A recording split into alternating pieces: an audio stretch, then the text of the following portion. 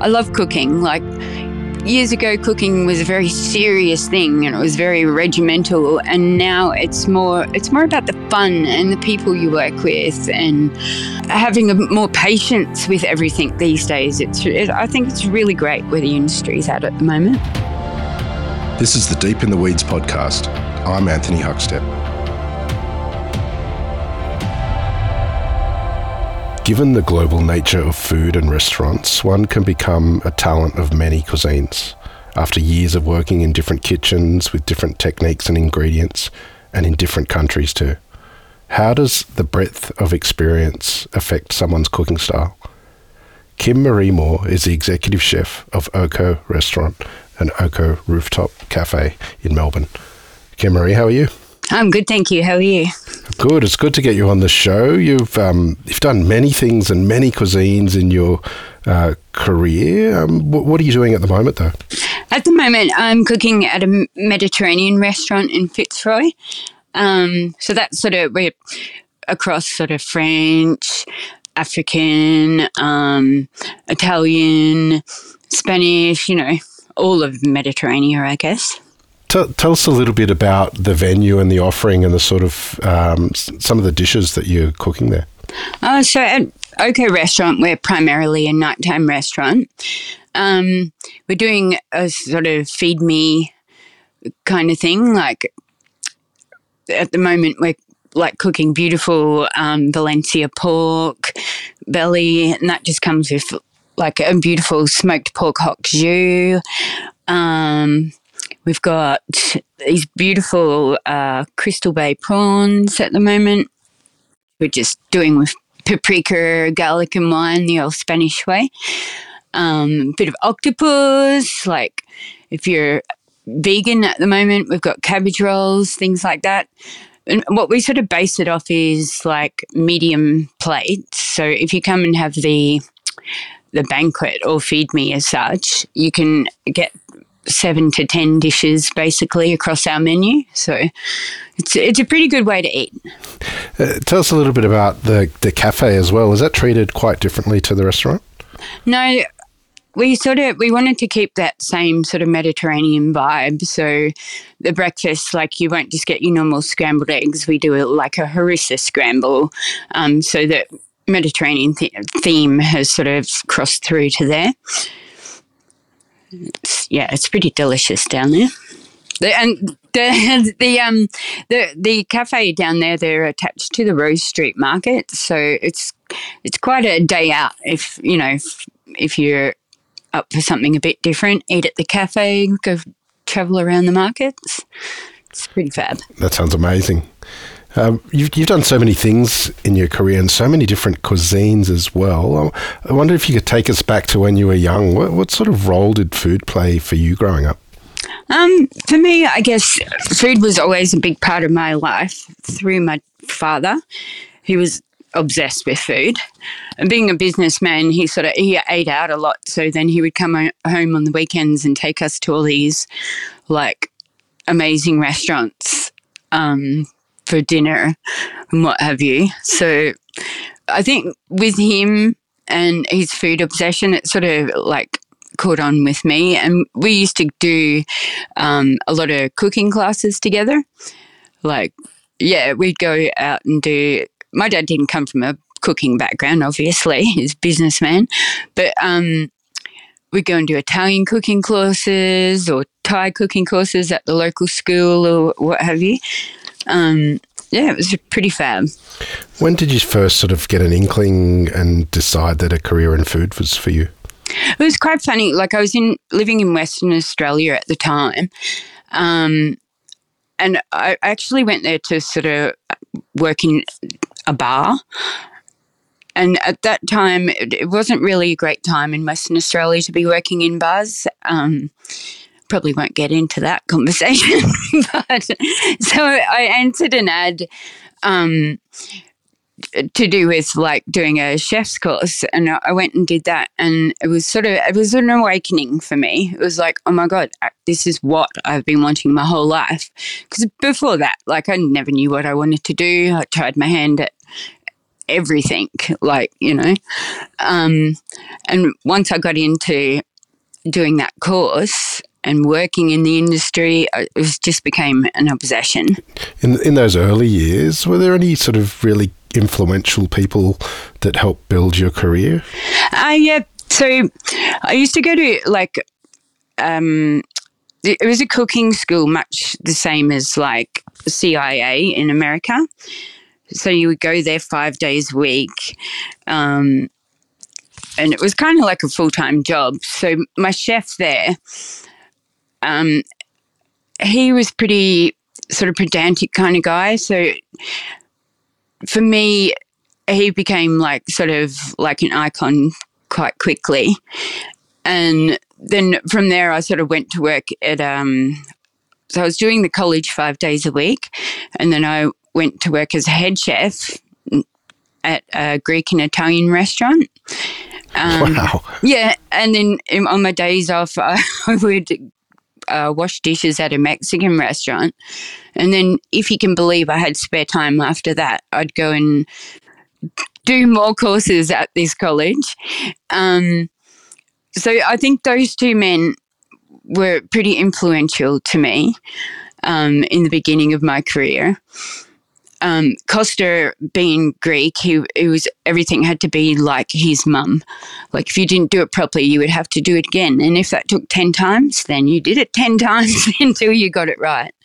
You know, so he instilled in me quite, I don't know how you would say, like the skills I still use to this day, like perfectionism, I guess. When did you first leave Western Australia and embark on this sort of global journey that you've had with food? It would have been 30 years ago. So I went from Western Australia to the Northern Territory and worked there for a year, which was quite fun, out in the desert, in the middle of nowhere, in a resort. And then I went over to Indonesia, sort of cooked around there for a little while. And I think there sort of ignited my passion for Asian cookery, in a sense. And then I moved back to Brisbane, where I was originally from, and just embarked on my career from there, really. Take us back to Indonesia for the moment. Do you have any sort of food stories of the influence that it had on you from your time there? I think, and it's probably still with me today, the obsession I have with pork. They used to do this amazing, it was like a whole pig that they do over an open fire, and you would baste it with like a coconut water and palm sugar. All day long you would be cooking this thing, and then eventually what happens is the skin goes into like, it's a pork crackle candy, and then so this whole restaurants were like that, where they would serve that, and then it was about all the condiments that would go with that, the fiery condiments, salty, sweet, you know, it was beautiful.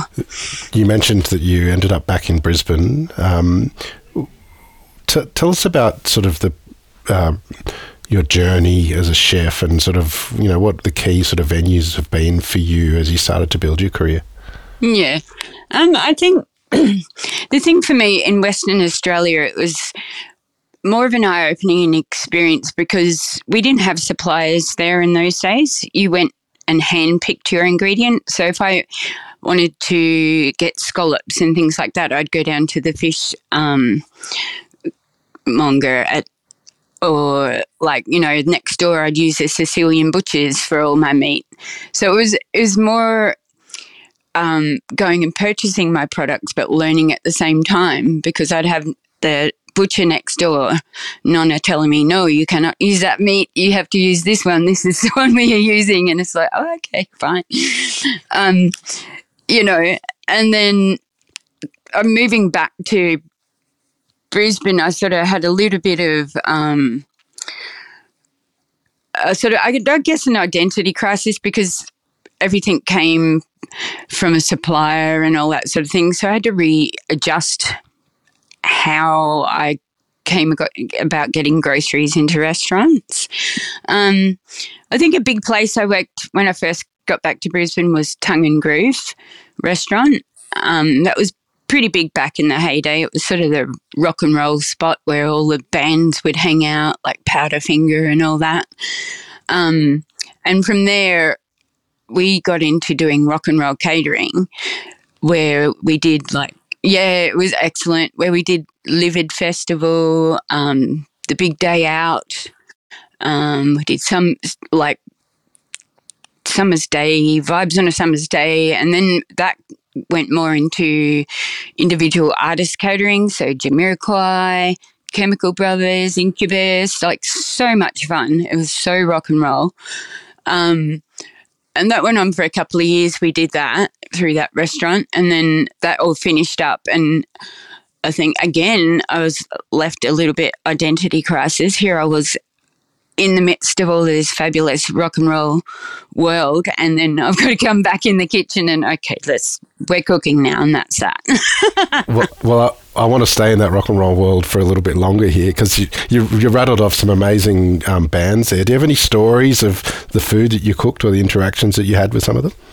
I think with the Big Day Out, it was I think we were the first ones ever that set up an actual restaurant and bar backstage.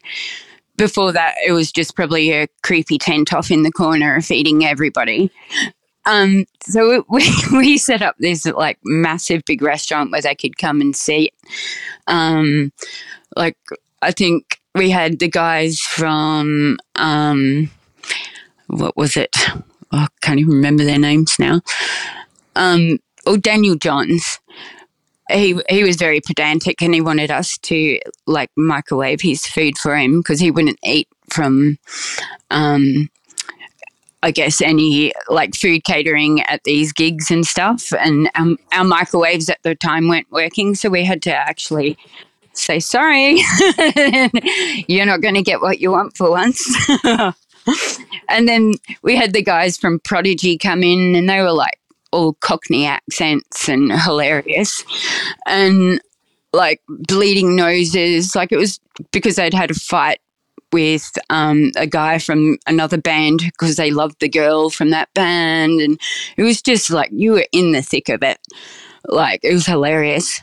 And I think the best part of doing that was when Garbage came on stage one night, and I'd cooked about 200, 300 steaks that day, and I was just had grill fatigue. And as soon as I heard the first licks of their song, I just put my tongs down and went, that's it. And off I went and stood on the stage. And I listened to their set and then went back to my cookery. So it was pretty fun like that, Yeah, that is extraordinary. Yeah. How did you find sort of your path after coming out of an environment like that? It was a bit of a come down, you have to come back to just normal reality. You're working your normal restaurant hours, nothing exciting's happening. I mean, it is, but not to that extent. And I guess you just have to recenter yourself after that and get back to doing what you're doing, being a head chef, Take us on that journey, because you've worked at so many restaurants, and you've been particularly in Melbourne as well. What's been the real standouts as you sort of built your career? In Melbourne, I moved down here to work at Movida, so that was pretty fabulous. Of course, I worked there for a time, but because of moving state and I moved on my own, I was pretty broke, broke chef sort of scenario. And I had to move on from that job, not because I wanted to, but it was just more a monetary thing. And I ended up on Sydney Road at this fabulous restaurant called Rowie Stein's. Back in the day, it was pretty huge. So I worked there maybe 2 or 3 years, and that place was pretty fabulous. We, again, went to the markets and bought our produce. We didn't use suppliers, so I've refound that love. And from there, I went into cooking at Seamstress, I think it was. And that sort of brought me full circle back to my Asian cookery, because there's always been parts of that in my career and where I've worked. There's been, dishes on menus that sort of lent more towards the, Southeast Asian side. And that probably was the first job that I got that was just all about Southeast Asian cookery. So that was pretty fabulous. Where else have I been? Oh, too many jobs to remember. I opened a restaurant called Chow City. That was pretty great in the city. Bother Ambo, I'm not sure if you're familiar with that. That was in Richmond, that restaurant. It was Southeast Asian, but that was a tanker of a restaurant. There'd be a 2-hour lineup out the door every day. It was just ridiculous. Well, that's why I find it interesting these days. You're cooking Mediterranean, and many of the countries within that, you're finding influence. And much of your career in Melbourne, there's been a real sort of heavy tilt into Southeast Asia, whether it was Seamstress or Happy Palace or Chow City. Tell us about your food through that period, and maybe some of the dishes that really stood out that exemplified sort of your dive into that Southeast Asian cuisine. Yeah, I think starting with Happy Palace, that was a fun restaurant to work with. That was just Chinese, sort of tongue in cheek, like a little bit of a theme sort of restaurant. We did some cracker dishes there, always mapo tofu, because I'm pretty big if I'm cooking Chinese food into Szechuan sort of cookery. We had this outstanding Westlake beef soup that we did there. Bother Enbo, it sort of came more into Thai cookery, a little bit of Vietnamese. Seamstress was about more Southeast Asian, and same like Chow City. And also Red Piggy I worked at opened probably just before the pandemic hit. I opened a couple of restaurants like Red Piggy and then Thai Tiny down in the Docklands. And then I left that job, and I think for me, I went away on a holiday for the first time ever in my career, and I came back and the fires had hit, and then the pandemic was slowly making its way through Chinatown, and places were closing and no one was going there, and then it actually hit, and it stopped all Asian restaurants probably for the next 2 years, hence probably why I'm now doing Mediterranean. But I think my influences in Asian cookery always comes back to pork. I'm obsessed with it, like pork belly, pork neck, pork shoulder, you name it, I've got it on the menu. Well, tell us a little bit about that. What are some of the dishes that you do utilising those sort of different cuts, given that you love it so much? I think pork belly has been a labour of love for me. Coming from Queensland, you've got the beautiful, famous Bangalore pork up there, which is just an outstanding product. And I think over my entire career, no matter what sort of cuisine I've had, it's sort of been a labour of love of perfecting pork belly over the years. I'm still to this day, now that I'm in Mediterranean, I'm doing porchettas and things like that. But, there's a common sort of denominator in all of these sort of cuisines where they do meet in the middle at a point, because, you've got the spice trail that went through Europe and, the Middle East, and there's so much commonality between dishes,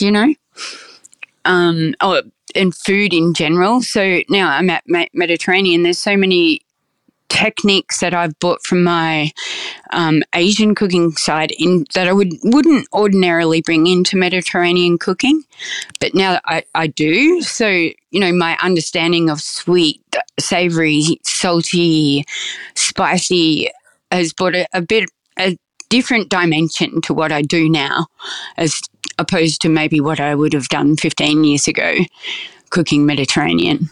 Is there a dish or two that sort of is in your food at the moment that exemplifies that could sort of speak to that for us? I would probably say, here we go again, my pork belly. So my techniques in cooking there is the same that I would do whether I was doing it in the Thai version or like Chinese way or whatnot. So, but then you got to use your spices from Mediterranean. So that's, I guess, the difference there. Can you give us the sense of what is that technique that you use? So I do this thing where I kind of braise and roast the pork at the same time, and that's over probably about 5 or 6 hours that it slowly cooks away, and it's skin side down. So you're kind of cooking the skin, you're rendering all the fat out, and then when you come to take it out, and you set it in the fridge, and then you cut it up. So when you put the pork skin into oil, it just is like popcorn. It's like chicharron on the pork, basically.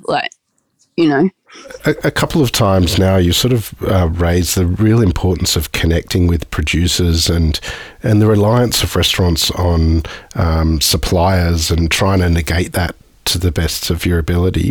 What's the benefits of that connection with the producers for you? I think for me, you can speak right to the butcher, say, like the one I'm using at the moment. They only sort of get their produce from small farmers, so they've really got their finger on the pulse of how that animal's been treated, what it's eating, you know what I mean? And you can handpick if you want grass-fed beef or you want grain-fed, or it's only been 120 days on grass, or, that massively changes flavours and stuff like that. And it might not necessarily fit within your dish, so it's good to be able to speak to people. And I have quite a close relationship with my suppliers. I've used them throughout the years over all the restaurants that I've worked at. So there's also that connection of them knowing the things, I guess, as a chef that I like. And they come to me with new products because they know I'm always interested in that. So that's pretty great to have as a chef, It's not just a transactional thing where you just purchase, do your order for the night, and that's that. You mentioned how much your cooking has changed as a result of the pandemic, and you've now delved into the world of the Mediterranean. There's been many people affected in the last couple of years by COVID. What sort of impact has it had on you?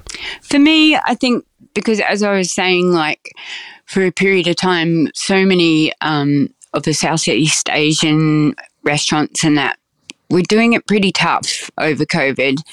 COVID brought probably the worst out in people in that sense.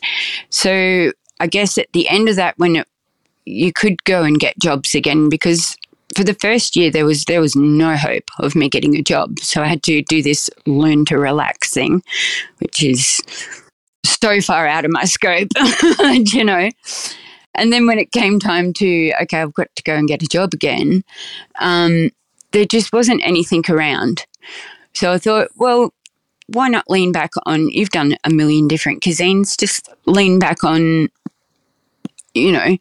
something you've done before.